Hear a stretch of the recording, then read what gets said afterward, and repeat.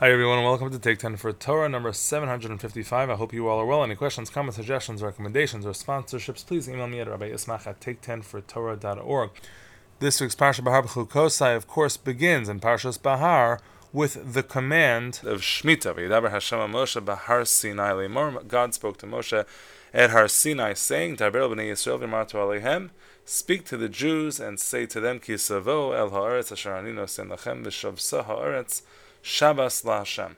So you're going to speak to the land so that speak to the people so that when they come to the land that I'm going to give them, they're going to do this Shabbos. But this is not the Shabbos that we're familiar with. This is not the Shabbos that comes once every week. This is the Shabbos, of course, that comes with 7 years of planting. And so this is the 7-year agricultural cycle that we know, and it's the mitzvah of Shviah. So over the course of the week, maybe we'll discuss the mitzvah itself again, but I wanted to talk about this first pasuk because it's a very famous pasuk, and Rashi asks a very well-known question. Rashi says, Ma inyan Shmita etzel Har Sinai. What does Shmita have to do with Har Sinai? And so you take a look at Rashi. Rashi is wondering, what in the world is this commandment of Shemitah, or I should say, why in the world is this commandment preceded by Vayidaber Hashem el Moshe Behar Sinai Lemar? Why is that significant? Wasn't everything told at Har Sinai, or many things told at Har Sinai? Why specifically is this mitzvah addressed not just Vayidaber Hashem el Moshe Lemar, but specifically the location of where this statement was made? Why is this significant? So Rashi says, very famous answer, and this, interestingly, colloquially in Hebrew, in Israeli Hebrew, I believe that Ma Inyan Shemitah Etzel Har Sinai is like kind of, what's the price of tea in China? It's a non sequitur. One has nothing to do with the other. So Ma Inyan Shemitah Etzel Har Sinai is how Israelis say, what's the price of tea in China? If you've never heard the expression, what's the price of tea in China? I'm sorry, because that won't help you much. Okay, it's a non sequitur expression. So Rashi says, I'll tell you what it is. Rather, Elama Shemitah Nemru Klaloseha V'diktu Keha Misinai, just like all of the rules in Shemitah, if you take a look at the extended detail that is expressed, unlike many other mitzvahs, the extended detail that's expressed in this week's parsha here at the beginning in regard to Shemitah, so this acts as a model. Af kulan nemru klolosem v'diktukeim misinai. So too, all the other mitzvahs are also were of this format. Whether or not the Torah records all of those details here or not, all of them were presented in great detail. And so that's Rashi's well-known interpretation. Now, why? This is evident from the fact that Shemitah is already repeated. The Ramban says, or Shemitah came up already in Parshas Mishpatim, and yes, yet it's repeated again. It's repeated with all that detail to indicate that when it was taught with this level of detail. The question, though, is why Shemitah, right? Because everybody could have suggested a different mitzvah that could have been the one that acts as the model for detailed expression and detailed law giving.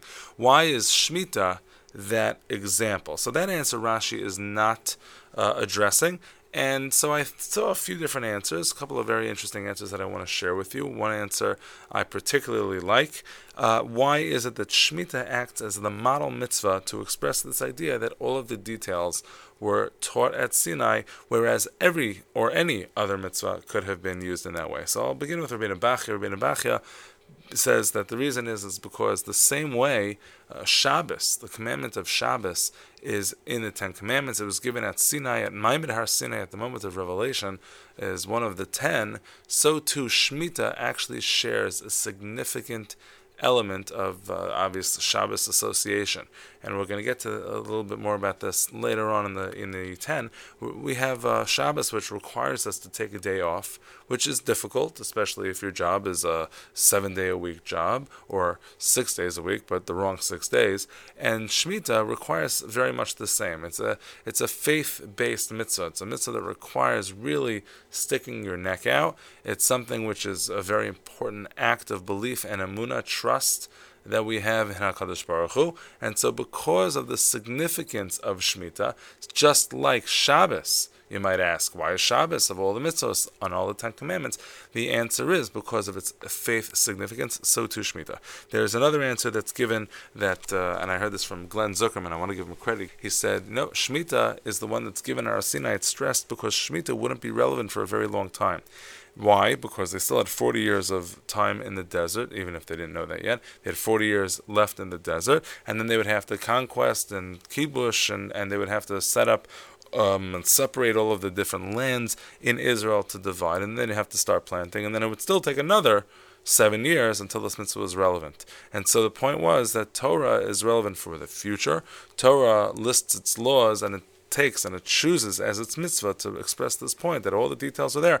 The mitzvah would be the furthest out from relevance, the furthest away from actual current performance. Some say that that's actually for a different reason. It was a lot easier to keep, or a lot easier to listen to the command of Shemitah, to inculcate that into my brain when it wasn't relevant. If you would have told this to me in year 3, then it would have been very difficult. But because it's so far out, we can intellectualize it, we can understand it well before we can pass it to our children, well before it's ever relevant. But I want to share with you an answer that Rav Moshe Feinstein says. He focuses on the faith element as well, and I'm adding a little bit to what he says, but let me explain what he means. You take a look at the options of where the Torah comes from, and of course it's either a sort of a human constructed book with a lot of mitzvahs, or it's something which got put together over the course of time by human beings, or of course, as we believe, it comes from God through the pen of Moshe.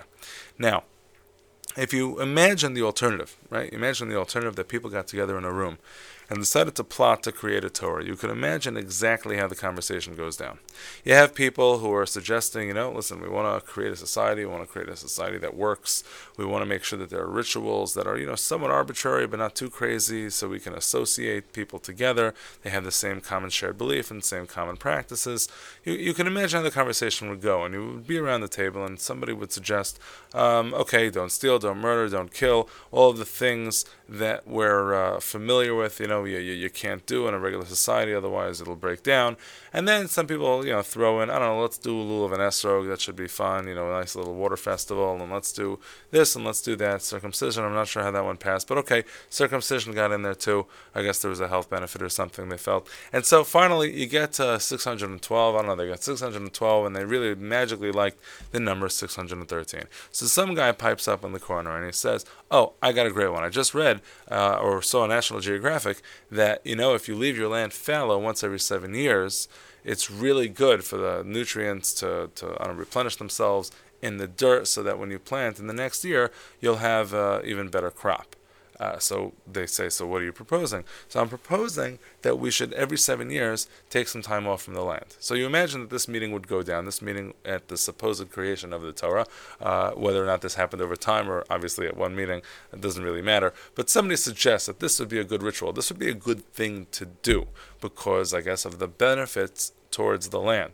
What's everybody else in the committee meeting going to say? I mean, it's a little bit crazy. Your religion's going to last 6 years, because in the 7th year, when there will not be any sort of produce that is there, no one will have anything to eat. And so they say, it's not a bad idea, so let's stagger it. Maybe their Eretz Yisrael, the land of Israel, wherever the Jews are going to live, should be divided into 7 different parts. Each segment is going to be doing this practice in a separate part of the year, or a separate year actually. So the guy says, no, that's not what I mean. It's got to be all the same year. To which everybody responds, that's crazy, that's nuts. People are going to look at this book and they're going to think we're nuts.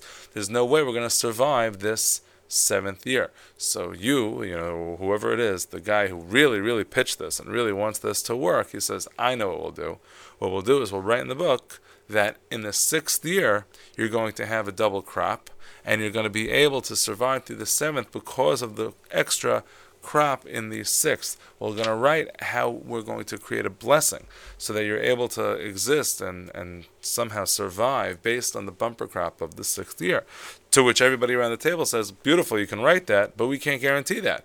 So what are we going to do? How could we do that? We can't possibly put a mitzvah like this in the Torah.